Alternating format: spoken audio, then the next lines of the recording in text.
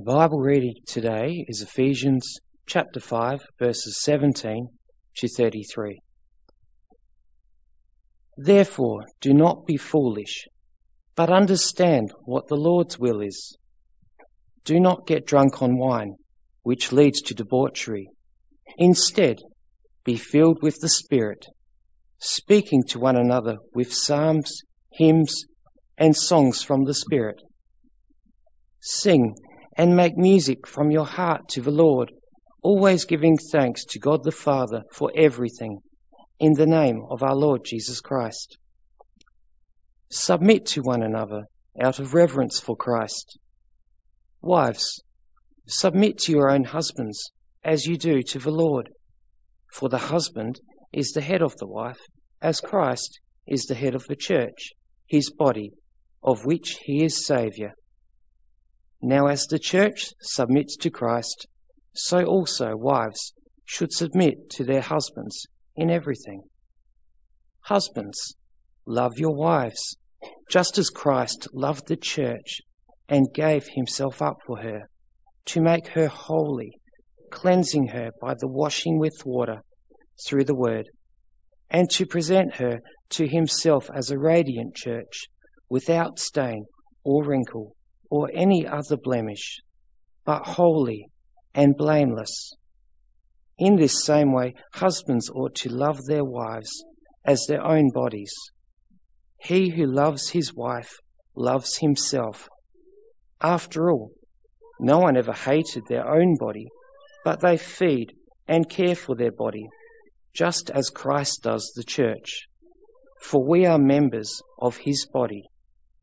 For this reason, a man will leave his father and mother and be united to his wife, and the two will become one flesh.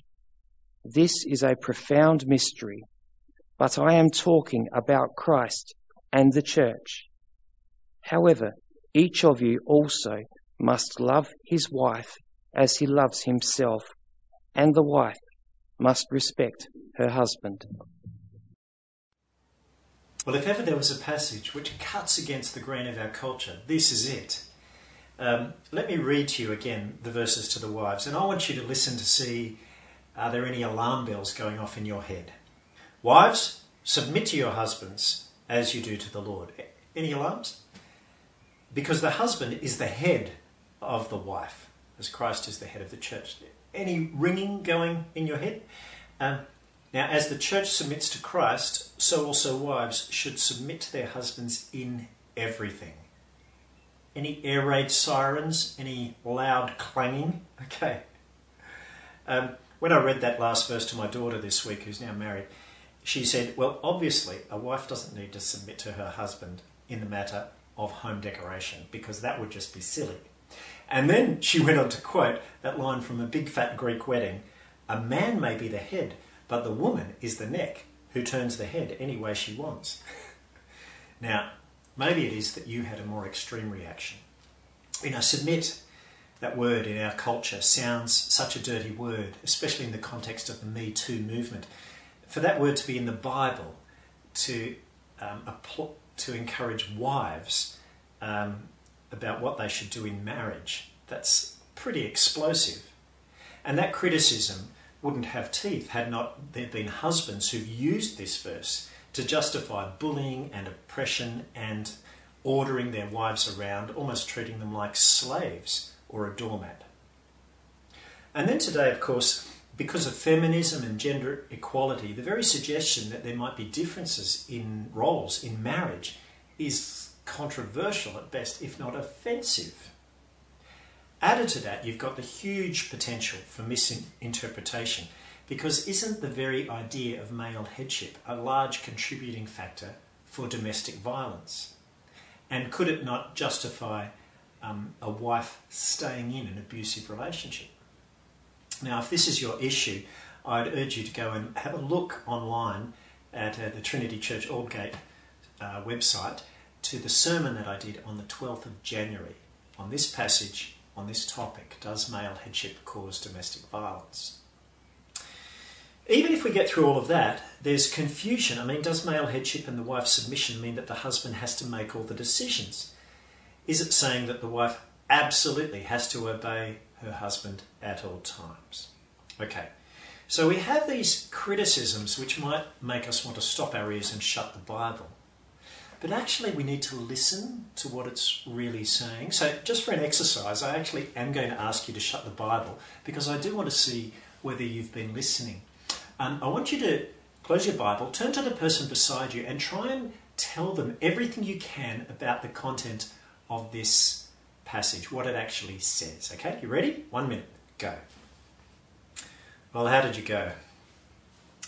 You'll have been able to remember some things you may have actually got slightly wrong, but I reckon there'll also be a whole lot that you've just glossed over and you couldn't recall at all. That's the important stuff to remember and to look at as we go through, because that's the stuff that will help unlock the passage. That's what it's done for me. Let's pray and ask for God's help. Father, please help us as we come to this passage to attend to it, to listen carefully, so that we can understand the good things you're saying here. And if we have wrong understandings of this passage, we pray that you'd correct us. And we pray that all of us would listen in Jesus' name. Amen. Okay, before we dive in, I want to first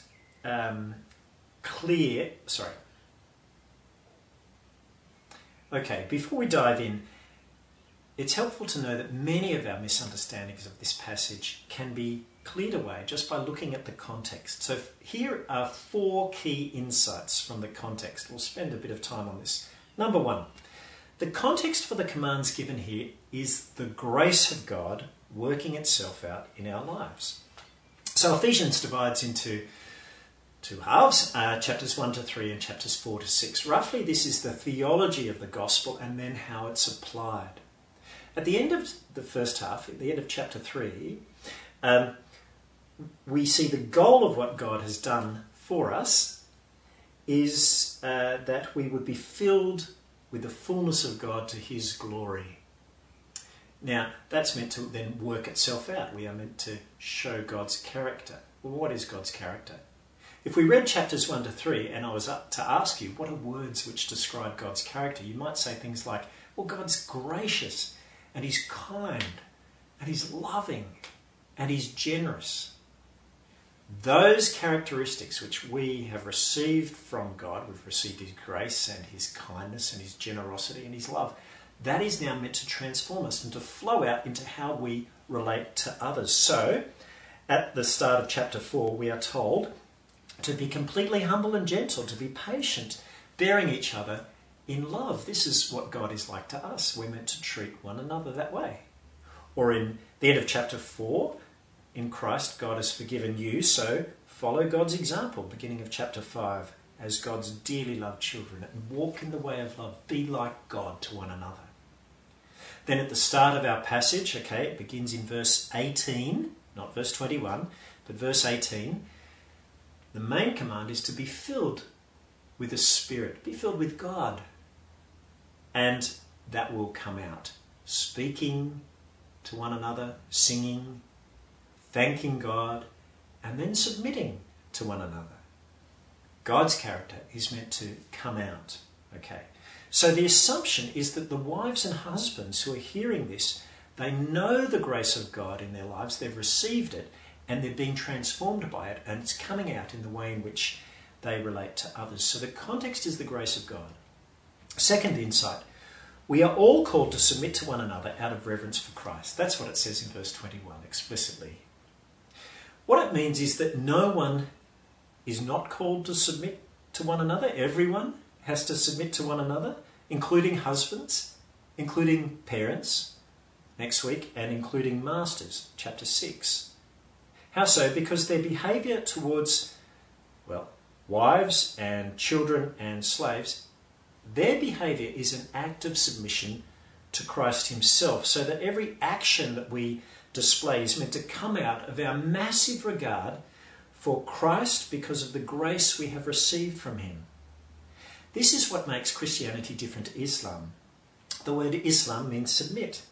Here we are told to submit to one another out of reverence for Christ, but the difference is that our submission is not based on fear or terror, but on our massive regard for Christ for his gracious generosity and his costly sacrifice of himself. Okay. Thirdly, submission will look different in different relationships because not all relationships are the same. So in verse 21, we're to be submitting to one another. Then it goes through the categories of relationships. Wives to husbands, children to parents in chapter 6, slaves to masters, chapter 6 verse 5. And it also gives then a word for husbands and for parents and for masters. So in other words, there are different categories of relationships, and then within those relationships there are different roles, and submitting to one another will look differently depending on the relationship and the role. Okay, that needs to be borne in mind when we ask what submission means for Christian wives. Does it specifically mean obedience? Well, the word obey Paul uses when he describes what submission looks like in chapter 6 for children and for slaves. It's telling that nowhere in chapter 5 does Paul use that word obey in reference to what submission looks like for a wife in regards to her husband. Okay, meaning that if we want to define submission for a Christian wife to her husband in terms of obedience, it's a massive stretch and probably actually a wrong understanding. Okay, so submission will look different. Fourthly, irrespective of our marital status, whether we're single or married, or whether we're happily married or single or not, okay, irrespective of that, this word from God to us on what Christian wives and husbands are to be like speaks to all of us. Why does it do so? Because the Christian marriage points us to a greater reality which every believer is part of. And that is the relationship with Christ. Okay, this may explain why it's given so much space. 12 verses, in fact, half a chapter in the book of Ephesians. I would have, as a pastor, loved Paul to say something about what the relationship between the congregation and pastor is to look like. But no. This is actually much more important. It speaks about that greater reality. Verse 32 spells it out, where Paul, I'll paraphrase, says, all this talk about wives and husbands and the unity they have under God, it's not actually about them. It's about something far greater, which every believer is part of, the relationship between Christ and his church.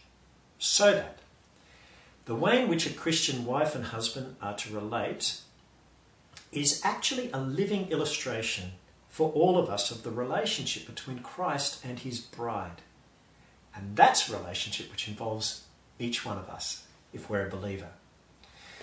Paul is plugging us into a much larger storyline of the Bible. So in verse 31, he quotes Genesis 2 right at the start about the first marriage, Adam and Eve in the Garden of Eden.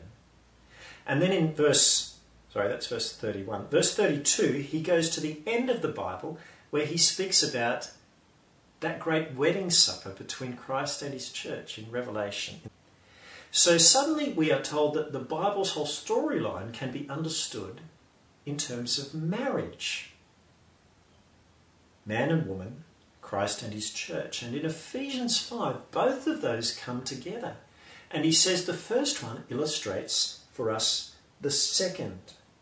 What that means is that what's described about Christian wives and husbands is relevant for every believer, because every believer is part of the bride of Christ.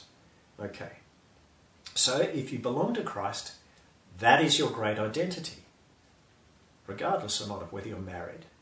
That's our identity, and that's what Christian marriage speaks to us about. Okay, now, focusing specifically on Christian husbands and wives. First of all, a word for the wives. Now, I say this because that's explicit. Verses 22 to 24 are meant for wives, not for husbands. I say that because husbands have often looked at these verses and then gone, see, it says, wives, submit to your husbands, so wife, you have to submit to me.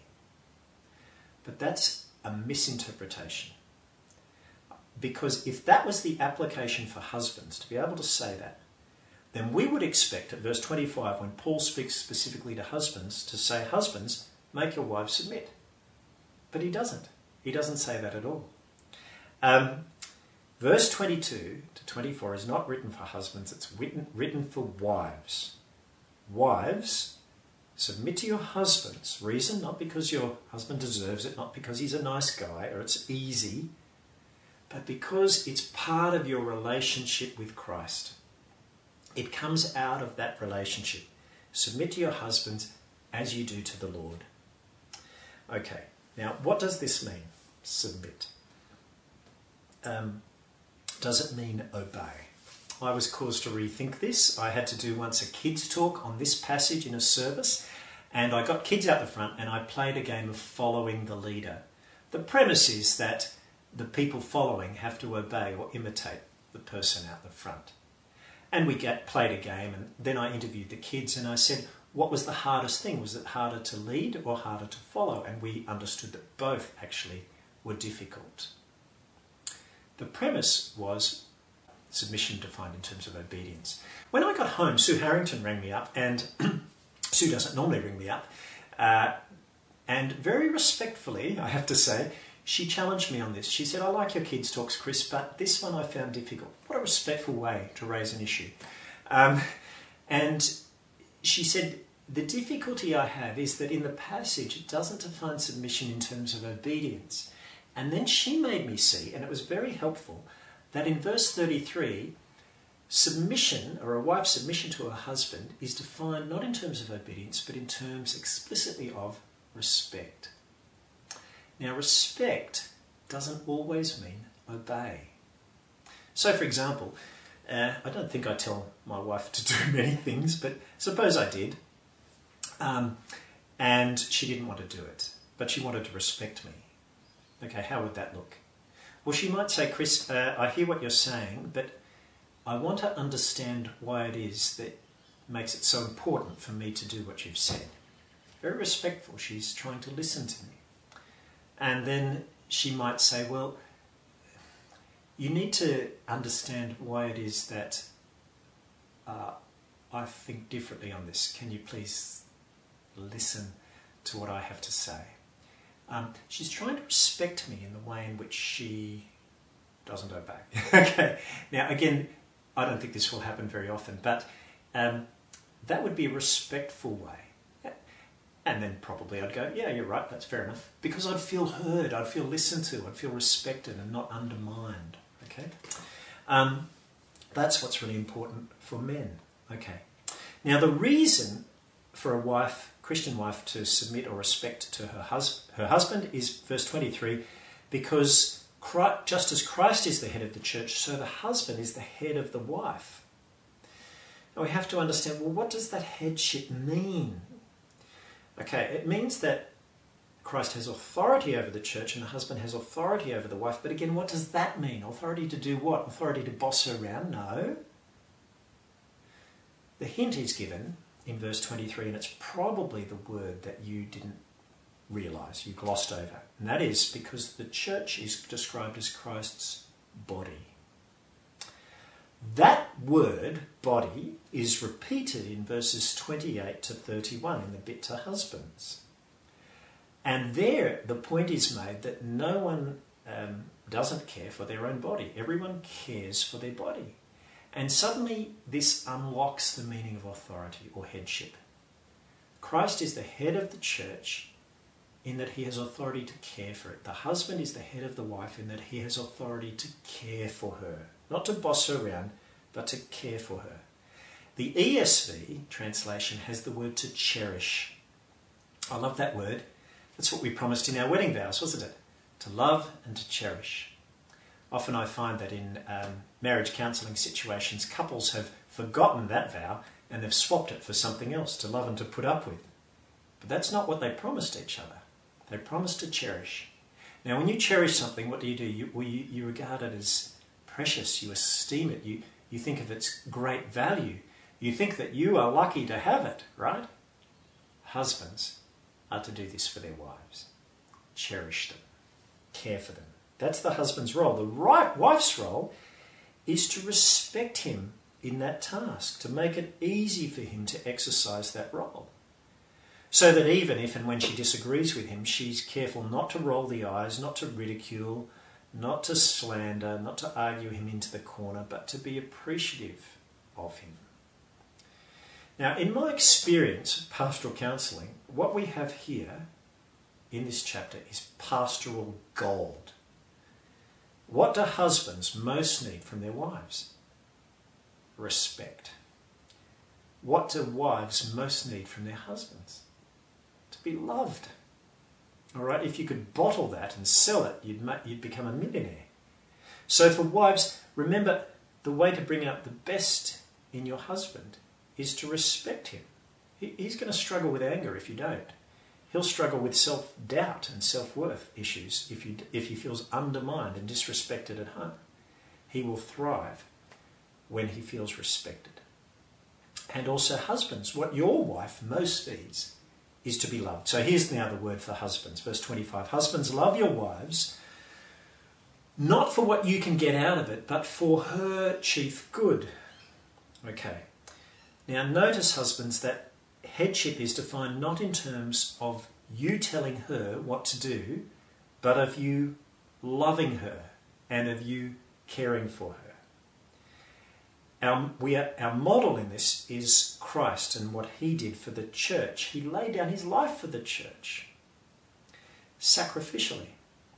We are to do the same for our wives. Now, obviously, some of what Christ did for the church we can't replicate for our wives. We can't give our lives as a sin offering for our wives, and nor do we need to, because Christ's death was sufficient. And even if we had tried, it wouldn't work, because we ourselves are sinful. Our sacrifice wouldn't work. But we don't need to. However, what we are meant to do is to imitate his sacrificial love. We encourage her. We point her to the Lord. Christ gave himself up for her to make her holy, cleansing her. Now, here's a phrase I wouldn't have expected. By washing her with water through the word. I would have expected it would have said Christ loved the church by giving himself up for her, cleansing her by washing her with his blood. It doesn't say that. By washing her with water through his word. Paul is picking up on a Jewish betrothal and wedding custom.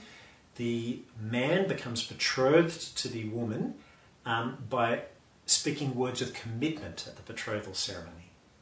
Just before they are married, she takes a bath. She's taken baths before, of course, but she takes a real bath, but symbolic of her saying, I'm washing myself clean for you.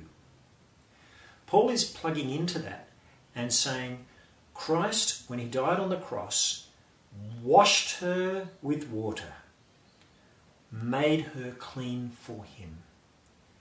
And he speaks that word of commitment, that greatest word of commitment, which is the word of the gospel.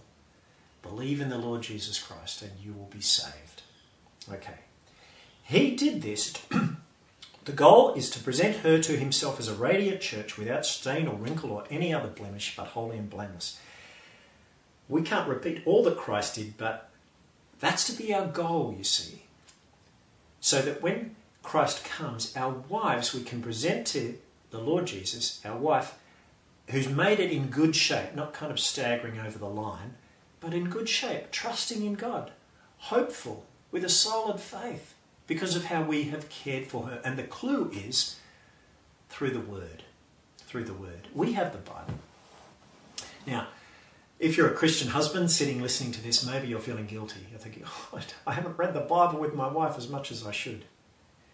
Can I say there are things to do? You can send her an encouraging text, a verse that you've been reading through the day that you think she might be encouraged by.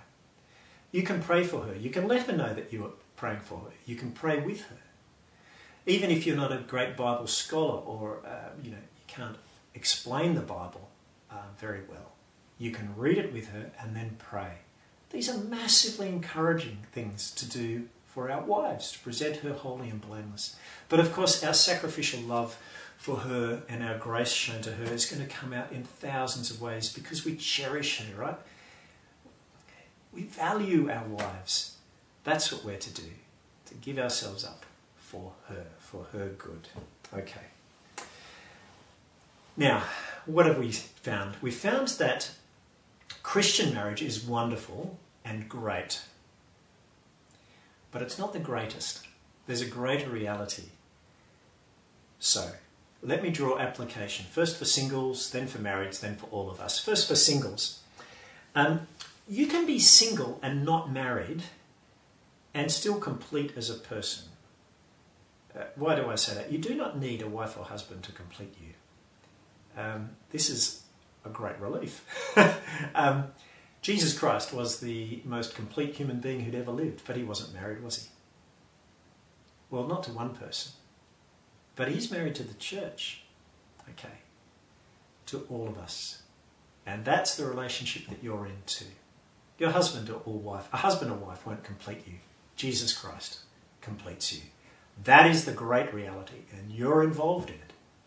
So for marrieds, of course, we need not to idolise our marriage and think that this is it. This is the ultimate reality. No, the ultimate reality is not your marriage to your husband or wife. And so it would be wrong to make them think that they can do for you what only the Lord can. The greatest reality is your relationship with the Lord Jesus Christ. So don't idolise your marriage. Don't demand that your husband and wife do what only Christ can do for you. However, your marriage is a wonderful thing. And for your sakes, for the sake of your husband or your wife, you have responsibility within it. And you have responsibility to the rest of the church in how you treat them, because you're reminding us of the greater reality, which is Christ and the church. So wives, submit to your husbands, respect them, and husbands, love your wives. That is a ministry to everyone. Finally, for men and women, this passage tells us that the way we're to relate to everyone, all Christians, is in the context of grace and kindness and love. And lastly, I want to say for everyone, we really do need to now listen to the passage from our wives. I know I said husbands, it's not a word for you, but now it is, in the sense that you are part of the bride of Christ. We are to take our cue from what our wives do. Knowing that we are the bride of Christ, we are to submit to him, respect him, listen to him, love him for who he is, esteem him. Don't fight him, don't rail against him, but let his grace, which we receive, transform us. That's what we're to do. Let's pray. Our Father, thank you so much for this wonderful passage which speaks both to the married people amongst us and also the singles and all of us. Our loving and gracious God, help wives here to respect their husbands and help husbands here to love their wives sacrificially. And we pray, help us to respect and to submit to the Lord Jesus Christ. And in the way in which we relate to one another, may your grace transform us and flow out into how we treat others. May we have such a high regard for you because we have experienced in our lives your generosity, your grace, your kindness to us through Jesus, that it truly does transform our church. And we pray it in Jesus' name.